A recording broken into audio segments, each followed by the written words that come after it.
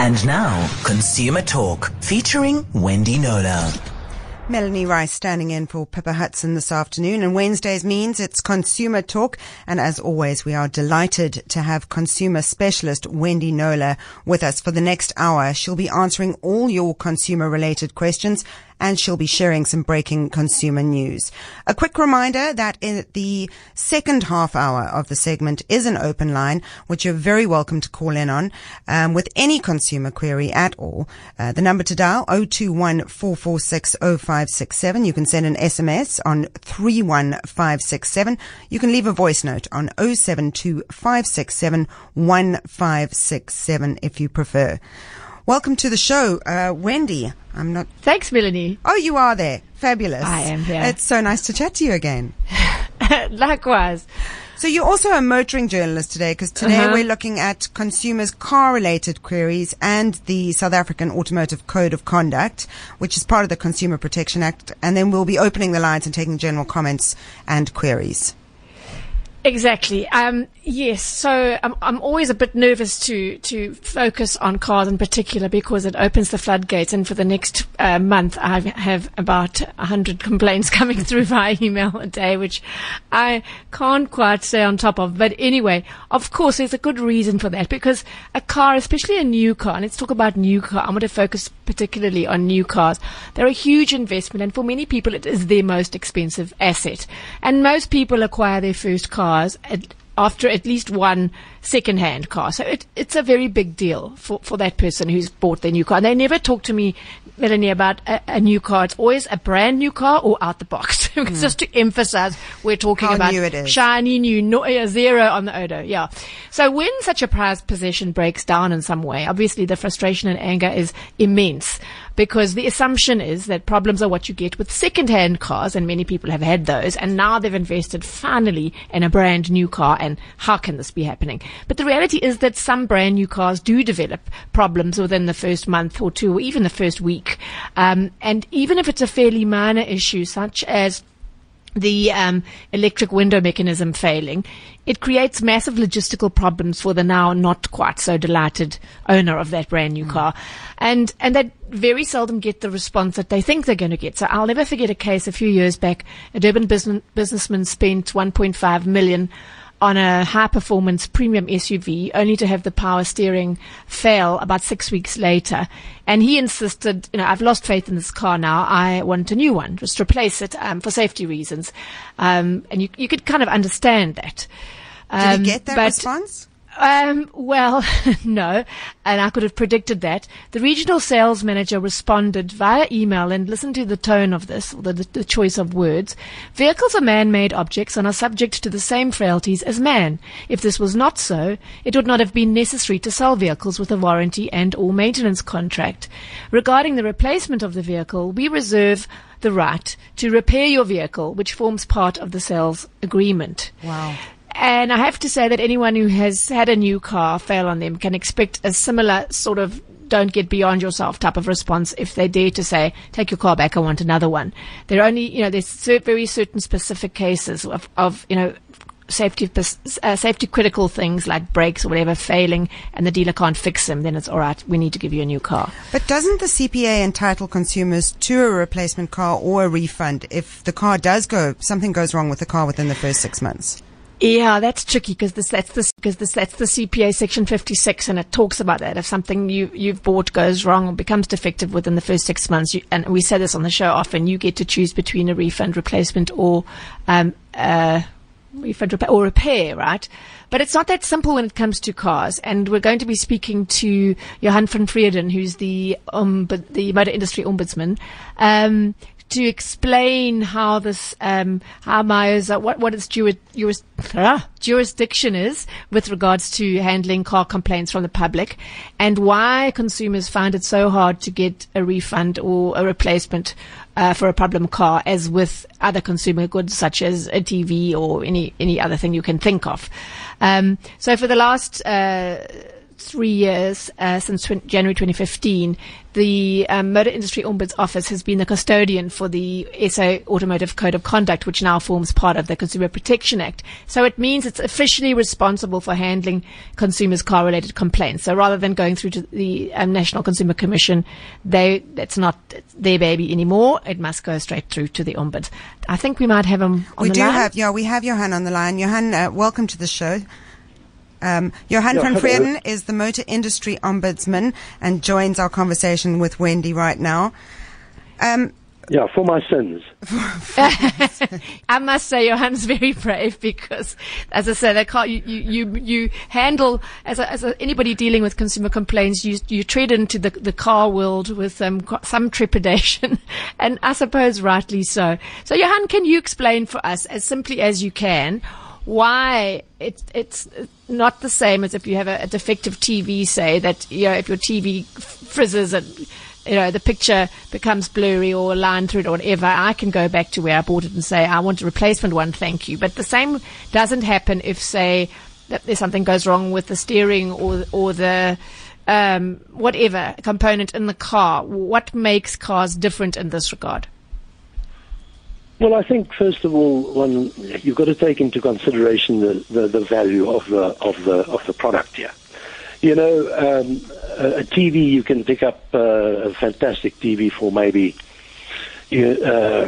what do they go for? 5,000 maybe. A good TV will go for maybe 12,000 rand, something like that. You can get a even 5,000 you can get a decent one, I think. Exactly. But a motor vehicle is a little bit different because you've got a product that comprises around about between 4,000 and 6,000 little components. It's used on the roads in all weather conditions and so on, and it costs a fortune. So for a company to replace a high-value item like a motor vehicle, building cars will become an unviable situation. I mean, people will stop building cars because if something goes wrong and they have to replace every car, they'll go out of business. So you have to have that kind of safeguard. You have to have that kind of safeguard that protects the manufacturer and the motor dealer as well. Because they've got to also have a fair opportunity to repair that high-value item like a motor car. So clearly, and I've handled some of these cases where the car does go wrong in a safety-critical way more than once. The dealer has had an opportunity to repair, and sometimes the manufacturer gets involved as well, and this car is continuing to fail. So you would support, I know, from past cases, in such a case, the replacement of the car, so that not in the normal way as a trade-in, where the customer wouldn't lose out. The customer wouldn't be made to pay for that defect. Well, you see, the thing is, with the CPA for the first 6 months, the consumer is protected extremely well.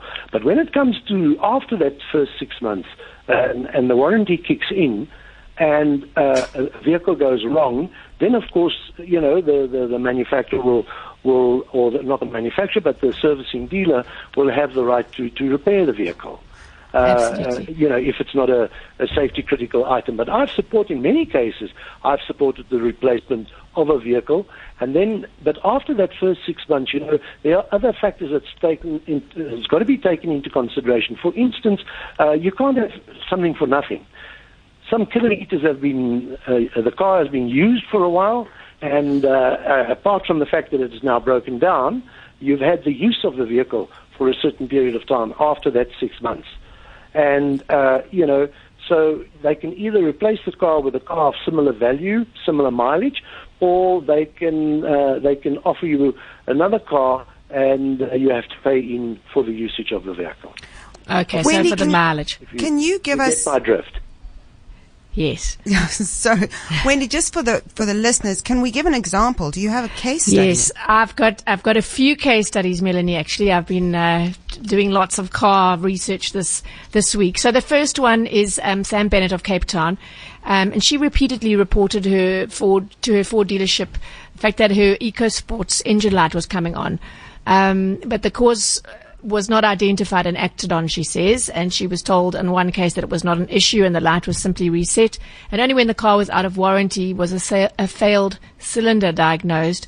And she felt strongly that, that the engine light was a warning about this problematic cylinder. So when she protested, Ford South Africa offered to bear the cost of that replacement cylinder, which was some 6,000. But there were the costs, the dealership costs of labor and some other extras came to another 17,000, and she was liable for that, and she felt it was unfair. So I put this to, I'm really simplifying this case. I put this to Ford South Africa, which told Consumer Talk that when Sam first reported an engine light warning, the vehicle's catalytic converter was replaced. 8 months later, when a second engine warning light came on, a sensor was replaced, which solved the problem. And 2 years later, which takes us to last August, with just a month remaining on the car's warranty, she took it to a non-Ford repairer to rectify an engine light issue and do an 80,000 case service. Ford says when the warranty was expired, she took the car to a Ford dealership with another warning light issue, and that's when the failed cylinder was diagnosed. I was told we have, in good faith, agreed to the 6,000 Rand subsidy towards the repair. We've also accommodated Ms. Bennett with a loan vehicle since March the 5th. We are unfortunately not able to assist any further with the costs of the repair. And the manufacturer wants to point out that the previous engine light concerns rectified by our dealerships have nothing to do with the current engine issue. The dealer did not misdiagnose any fault at the time. So I've been back to Sam with this information, and long story short, she has since traded in what she calls her lemon car. And I do think with some justification, even if none of those things were related, that's a lot of warning engine lights to come on and a lot of repairs that had to happen. So she's traded in her lemon car, as she calls it, for a second-hand non-Ford hatchback with that dealership. It has low mileage, and the Ford dealership has extended its service plan at their cost as a further concession. And she said to me this morning, what I will take from this whole debacle is to sell my car at least 5,000 kilometers before the warranty runs out. So Johanna, before I got the answer from Ford South Africa, I did run this case past you, and you kind of called it this in the same way. Could you just briefly share with the listeners what you told me, and just a general comment about, because I often get this, the engine light came on and they didn't fix it, and now this has gone wrong, and obviously that engine light must have related to this particular problem that's now happened. Yeah. You see, this is the thing. Cars are highly technical these days, and you need a lot of expertise to actually diagnose a specific problem. And in this particular case, engine warning lights, normally for electronic gizmos in the cars, like the engine management system and so on, and it will give certain warnings in terms of, like in this case, the catalytic converter, or where you've got sensors, electronic sensors fitted into that. I'm trying to make it sound as simple as possible. Yes. Sensors fitted into these components. So that's when the engine light will light up. Or, if there's an oil light that comes on, that means that, there's not enough oil in the vehicle, or if the car is overheating, that kind of thing. But in this particular case, the failure of the cylinder, or was I think, in my view, was totally unrelated to the engine light, because there are other factors that can cause what happened in this particular case. And for instance, maybe a dripping injector or something like that. That is worn, because I don't know what the mileage on that vehicle was at the time. And these are wear and tear items that do go from time to time. And when it happens, it can have the results that we saw now with Sam's car. Okay. Sorry, go ahead, Mel. No, an engine light can mean a lot of different things, but there's another case that you have where there was a clutch that was burnt out on a fairly new car, and the driver was being told that it was his fault as well. Yes, I'm going to ask Johan about this scenario as well. If I could just tell you the case, Johan, and then we can comment. So, Lifa Maremachai bought a new Golf 7.5 from VW Arcadia 8 months ago. Within days, he said he picked up a burning rubber smell. He reported it, and they said, don't worry, it'll go away, and it did after 2 weeks. But 5 months later, engaging the gears became tricky for him, and the only way he could do it was by switching the car off and on again. But the week before the Easter weekend, immediately after the car's first service, incidentally, he reported the problem to the dealership because it was still happening, and they said they could only attend to it the following week. So he continued to drive the car, and that weekend, the Easter Saturday, the gear problem happened again, and when that switching off and on thing didn't work, the car had to be towed to the dealership, and that's when a burnt clutch was diagnosed. And to cut a long story short, his driving style was blamed, which he didn't accept. He said he's an experienced driver, he's owned several other VWs, and he's never had a clutch problem before. So the replacement quote was just under 40,000, 39,000, and Lifa was made to pay a third of that, 13,300. Yes. Plus he's been without his car since that Easter because of a parts delay, and only yesterday was he offered a courtesy car. So I asked VW. Yes, so exactly so was I. So I asked VW South Africa how it calculated that replacement clutch cost share thing, and whether a relatively high number of the clutches on that particular car had needed replacing, as Lifa had been told by his dealership. And I have to say, just this morning, VW's GM of Group Communications, Matt Jenrich, told me that Lifa's case had been reviewed, and VW would be covering the full cost of replacing that clutch. So he's going to get his 13.3 back as a goodwill gesture. And he said, we have also secured the necessary parts for the repair, and these will be delivered to the dealer today, meaning that Mr. Maremachai will receive his vehicle back in the next day or two. And then he says clutch claims are always tricky, and driving style does play a role, as well as the terrain that the car is used in. So he says, therefore, our warranty, this is interesting, does not cover clutch repairs, but we do understand that in some cases it is justified that a portion of the costs or the full cost of the repair will be covered under goodwill due to the age of the car, and this was a very new car. You must get this a lot, Johan, and with motorists coming to you saying they're blaming me and it's not fair. So how do you navigate that? Yeah. Well, look, there's another component to this whole thing with the clutch. This particular consumer claimed to be a very experienced driver and has had many Volkswagens before and so on. But he actually continued driving the vehicle after the gears started getting tricky over the Easter weekend. Now that alone puts him in a very awkward position, because there is a law in South Africa that says that you have to minimize your damage. Except for the part, Johan, if I can just cut in. Hang on. I get that, but in this case, he reported it and said, you've got to come back next week because we can't deal with it now. So there is that element as well. He did keep reporting it. But he kept on using the car. You see, if he felt so strongly about it, he shouldn't have used the car. However, I'm very pleased to hear that Volkswagen came through for him, and that would have been my recommendation to them as well. Excellent. Especially on a new car like that, and especially on a person who is an experienced driver and has a track record with Volkswagen. That plays a very, very big role, and this is the advice I normally give consumers, is that when you buy a vehicle from a franchise dealer, stick to that franchise dealers and stick to your service plan and stick to your scheduled services at that dealership, because you build up a track record at the dealership. So if something goes wrong even after the warranty, most dealers and manufacturers will have a goodwill gesture or assist with a goodwill gesture. It's just sometimes you must also understand that these decisions has got to be escalated up the line. And the first contact has got certain rules that they have to work to, and certain processes they have to follow. And sometimes those people are not in the position to make a decision as to whether a vehicle's got to be replaced or not. And then it's got to be escalated. And when it's escalated, it normally comes to my office, and then I will then make a recommendation that the vehicle either be replaced, repaired, or refunded, or change for a vehicle of similar type, and also work out a usage cost for the kilometers. I'm going to have to ask both of you to just press pause just briefly. For news. Just a reminder to listeners, we are talking to consumer specialist Wendy Knowler and the motor industry ombudsman Johan van Vreden. Cape Talk. Consumer Talk. Call us now on 021 446 0567.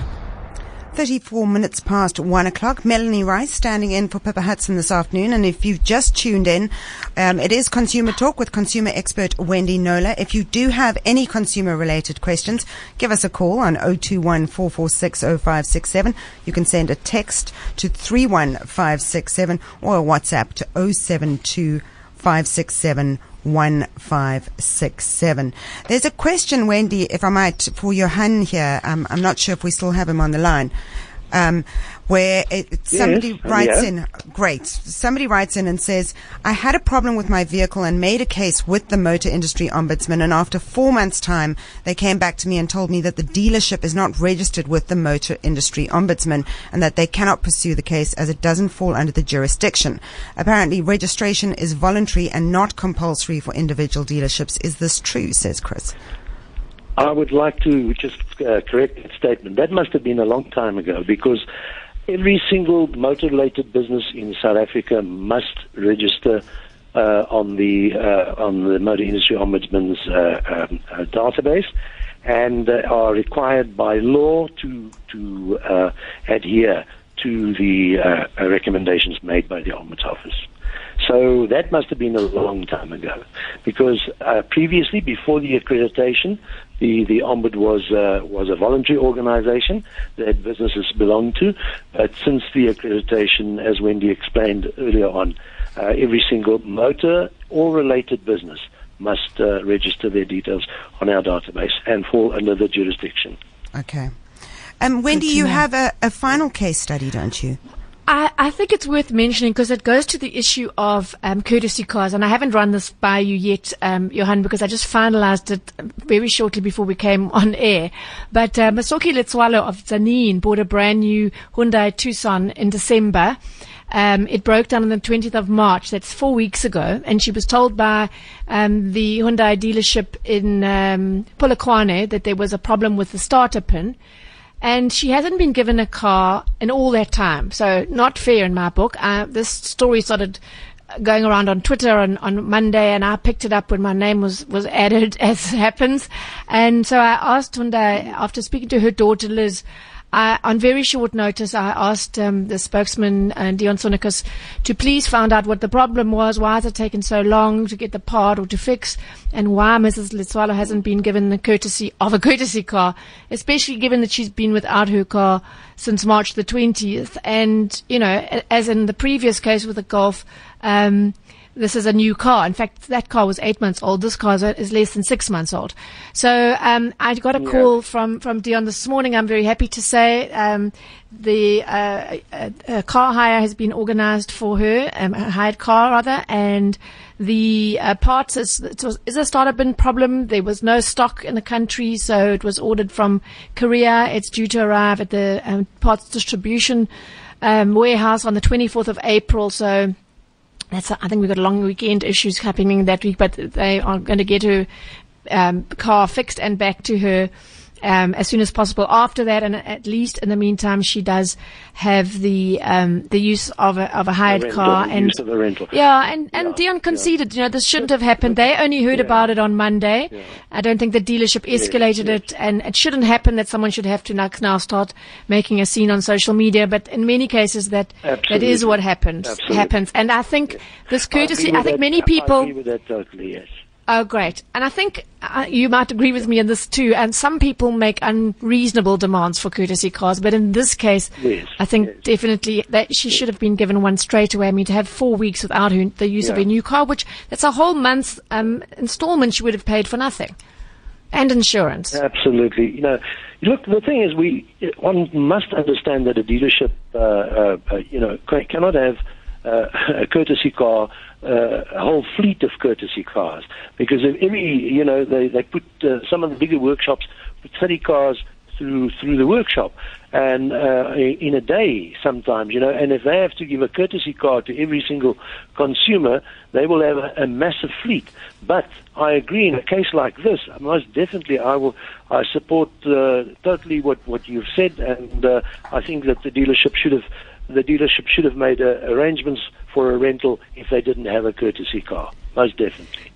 Well, let's hope a lesson learned from this particular case in terms of, dealerships and what their responsibilities are, especially for those cars that are under CPA warranty. Well, Leon joins us from Noordhoek now with a question for both of you. Leon, welcome to the show. Hi there, Wendy. We thought we had a shut and close case. We sent in a Toyota Prado with a seat bearing on the alternator. They damaged the alternator there during the assembly, and then they put in a Toyota part that cost 13,000 Rand approximately and said we must pay. We went to the CPA. The CPA said to them they must pay us back, and they refused, and then they said we must go somewhere else. The Consumer Protection Authority, whoever we dealt with, came back and said they're refusing to pay, you must go to another body. Would that fall under Mayosa, Johan? Yeah, that would. The thing is, our recommendation, if what dealerships and servicing workshops don't understand, is that if they refuse to comply with the Ombuds recommendation, it gets escalated to the National Consumer Commission, who then will issue a letter of non-compliance. That case then gets referred to the National Consumer Tribunal, which has got the same powers, as you know, as the High Court. And the business stands a chance of getting a fine of R1 million or 10% of its yearly turnover. Now, that's quite a hectic fine to get for not complying on a simple thing like an alternator or the replacement of an alternator. But unfortunately, as usual, these things take time.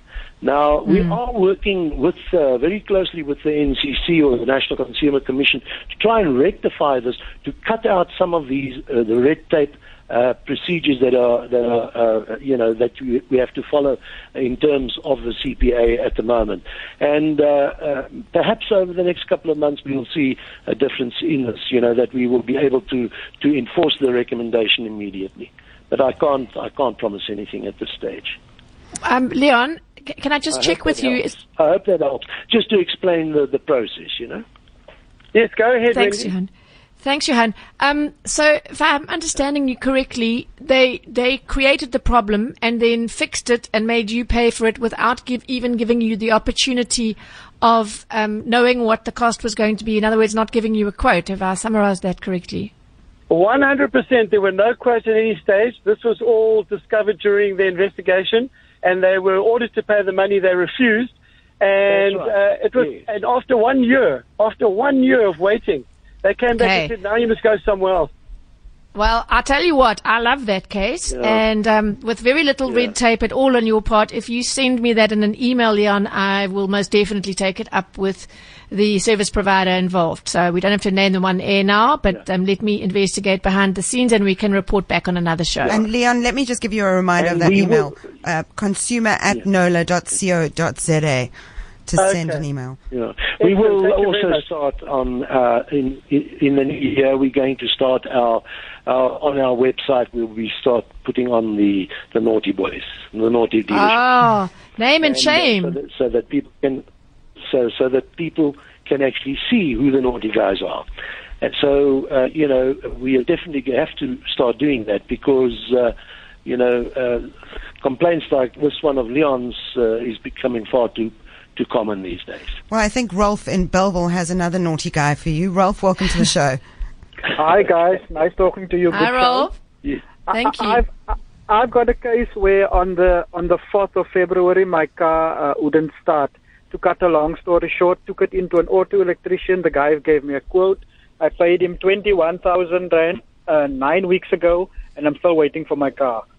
I've been to him a couple of times where he's told me, if you're going to keep on pushing me, keep on coming here once a week, there's your car, take it and go. What can I do? I don't have a second car. I spent nearly 15K to hire a car every Monday morning, take it back every Friday, and then go through the same process again. Johan, what do you... And you've already paid the money? Yes, I've paid the guy 21K. He gave me a quote, I paid him that amount. Already. No, no, that's just not right. That's just not right. You've got to get a refund there, and then obviously take your car to some other person, because he's obviously not interested. Either he can't fix the car, he's not interested in fixing it, and be careful now that you don't be taken for a ride. And that is the type of thing that you can find on our site. You can find the complaint form there. I'll give the website address, and you can send it through, and let's see how we can help you. What is that website address, Johan? I beg your pardon? What is that website address? The website is www.m for Mary, I-O-S for sugar, a.co.za. So Miosa at www.miosa.co.za. Okay, fantastic. Rolf, are you still on the line? Yeah. Yes, he is, I think. Rolf, are you still there? Yes, I'm here. Okay. Okay, good. I'm interested to know, you said it's been 9 weeks, and Yes. now, as I often get with these merchant complaints, the so-called service providers now throwing it back at you, saying, stop harassing me, and meanwhile they're not providing the service. But what sort of justifications does he give for not repairing, doing the repair that you've paid 21,000 Rand for? At first, he was sourcing a part from this one and that one. Secondly, he couldn't find the part locally; he had to source it from overseas. The other thing about this guy, he works on major logistics companies' vehicles. So cars would come in the one day, and in a day or two's time, it'll leave. But I think because I'm a so-called private client, he just makes me wait. And now he's got the money in his back pocket, and I must just wait. Yeah. So he's not an out-and-out skillum. He is actually operating a car repair. Yes, and it's not a small operation at all. I mean, some of the cars that they work on are Caterpillar's vehicles. And I know people from Caterpillar, and they say that our cars go in 2 days' time, the car comes out again. Excellent news. In that case, do still file a complaint with Miosa, but if you could please email me as well, I'll do my best for you, Rolf. I will email you. I'll send you the proof of payment and a copy of the quote as well. And also the service providers' contact details, especially email address, please. Details, Yeah. Yes, I will do that. That's it. Thanks, Rolf. Okay. Thanks, Rob. I hope that gets resolved. Well, Greg has a similar problem about car parts consistently not being available. Greg, what's your question? Yeah, good day. Thanks for taking the call, and everybody that's tuned into the program. Look, I've been wondering as to who is the problem laying with. When a supplier like Isuzu in this case, whenever you go for a part that you need, simple as it may sound to you telephonically, okay, I'm going to go to Isuzu. And then they have got supplies. They forever don't have the parts that one needs. And then they say, okay, we're going to have to get the part for you, sir. It will take 14 days. Now, what happens if you've got an emergency and then you find that you're standing on the road somewhere and the part is not available? What is the trade agreement with these supply source? Is that consumer, or is that for the Ministry of Trade to look into? And I'm speaking maybe for a lot of other things that is happening in this country at the moment. I would like to answer this one, if I may. Please, Johan. Yeah, I would like to. Yeah, this is a tricky one, because you've got fast-moving components and you've got slow-moving components, and it's a production issue, that's a production control issue.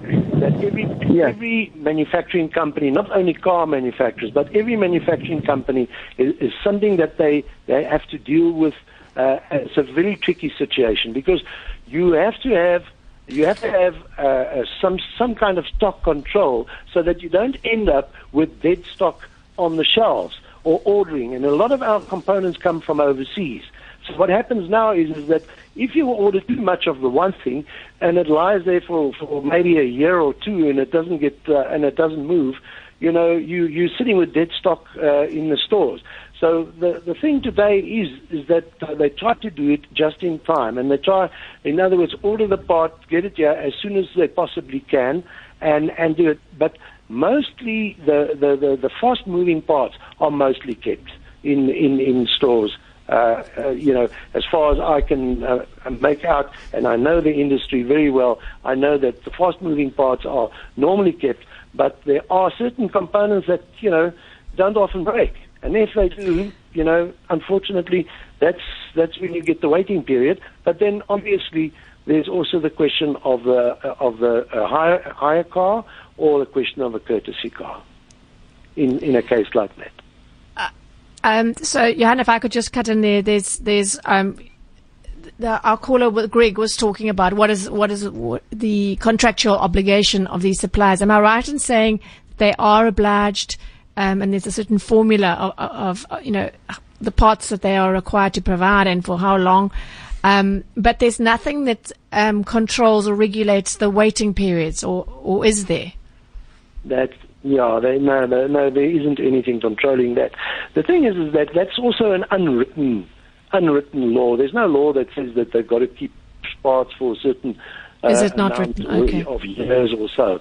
Yeah, but that's an unwritten thing. If you want to support your model and if you want to sell your car or your mark, you have to keep spares for that for that vehicle.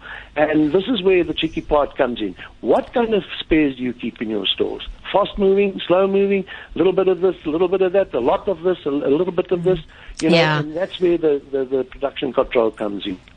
But as you say, it then becomes it does, and the two issues that we've discussed mainly on today's show hold hands. And the one is we've had 3 cases now with Greg's call of long waiting periods for parts, and then in my mind, especially with a newish car, and I don't know the age of Greg's vehicle, but especially with a new car, if you're getting it wrong on the waiting period, you have to compensate on the other side by putting those people into another set of wheels. And so that's the challenge. Absolutely right.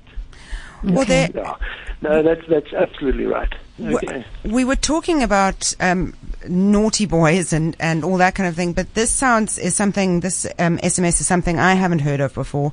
It's an SMS from Marion where she says, I visited a dealership in Deep River, Cape Town to purchase a vehicle.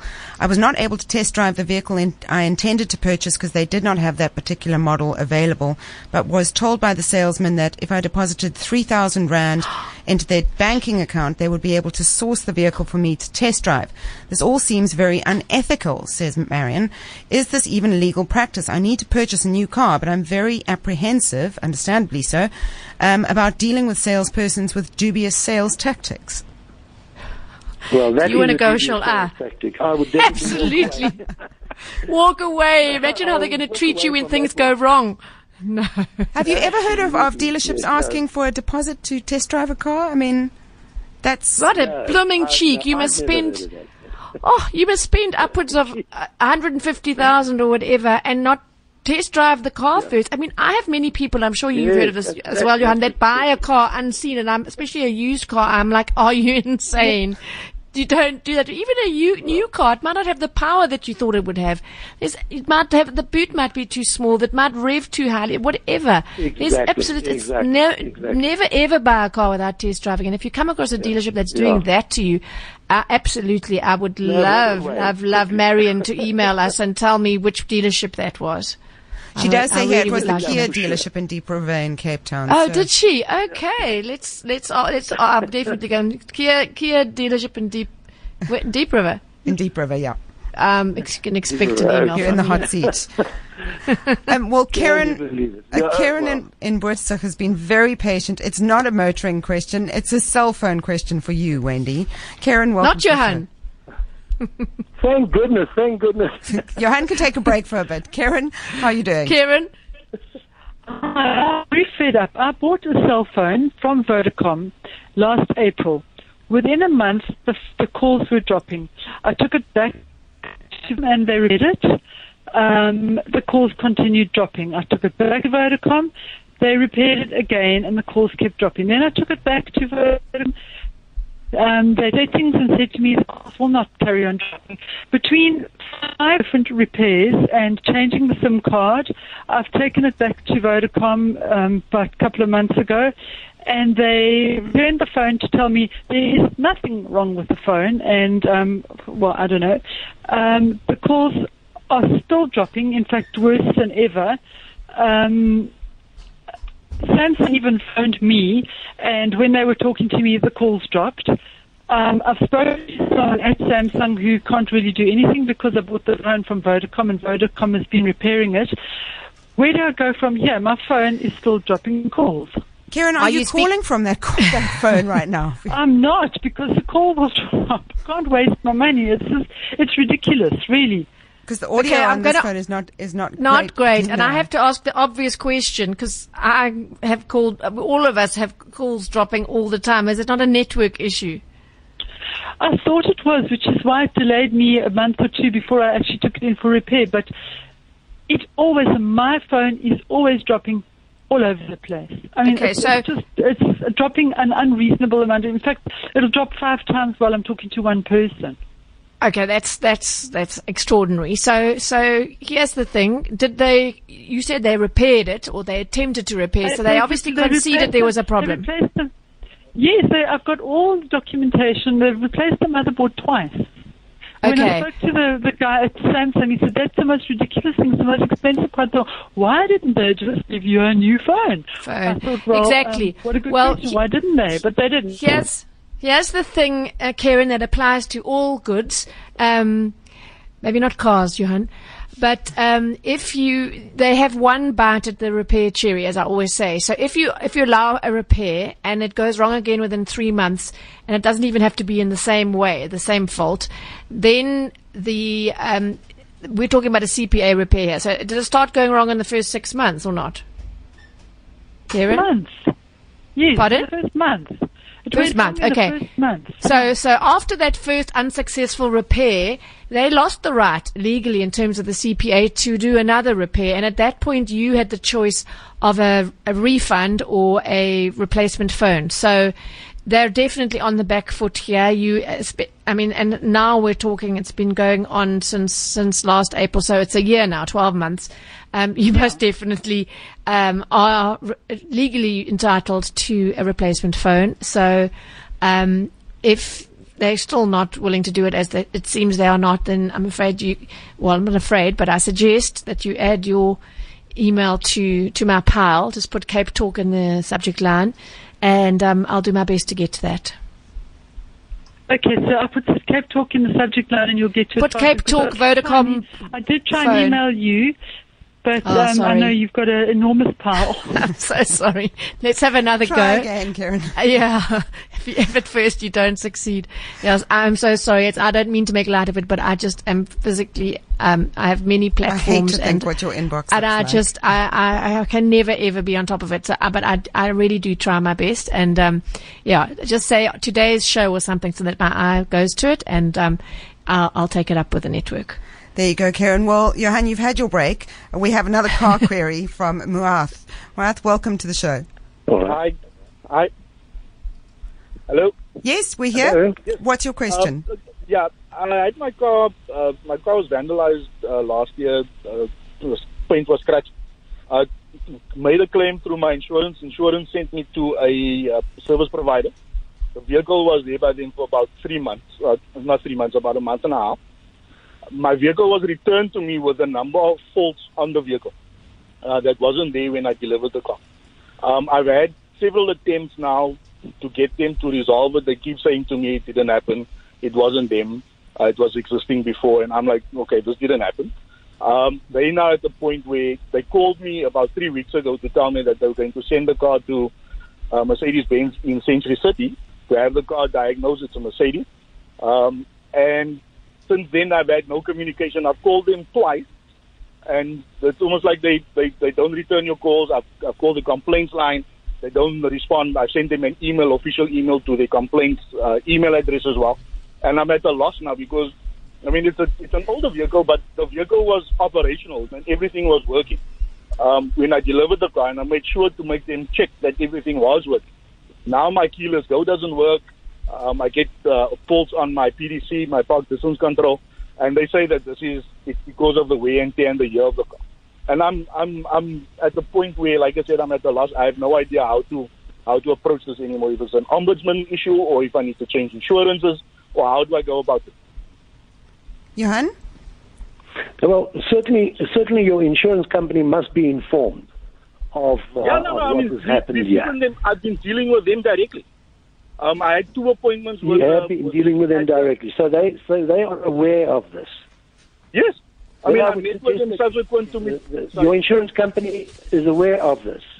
Yes. Yes, the insurance company is. Situation. Yeah. Okay, then I would suggest that you go onto our website, get the complaint form, fill it in, send it through to me, and let's see how we can help you from this officer's side. Because that's just not right. Especially if they checked the vehicle before it went in. Surely it went to an assessor before it was taken in to the repair. Yes. I mean, to the repair. Yes. I mean, I made sure that when the car was delivered. In fact, while the car was in the workshop, I told them that because they'd removed like door handles and bumper panels and all kinds of stuff from the car. That things were not covered properly. It's got a radar with a Distronic that was full of residue and dust from the sanding of the bonnet and so on. And I said to them, the electronics on here and water falling onto these connections is not good for all of this electronics in the vehicle. All right, and they just highly, it was like that before you dropped it. Right? Or when it was delivered. No. Marth, I'm going to suggest that you send an email, visit the website. We are running out of time. To www.myosa.co.za. www.myosa. Yep. Okay. Gotcha. All right. Thank you very much. Thank you. Thank you. And thank you to Wendy and Johan. Yeah, we always run out of time, don't we?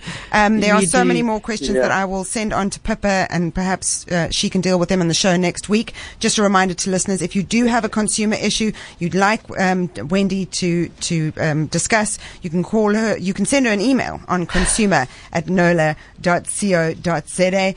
Just remember to put Cape Talk in the subject line and a word or two to tag the topic. Wendy and Johan, thank you so much. Thanks very much, Melanie. Thanks, Johan.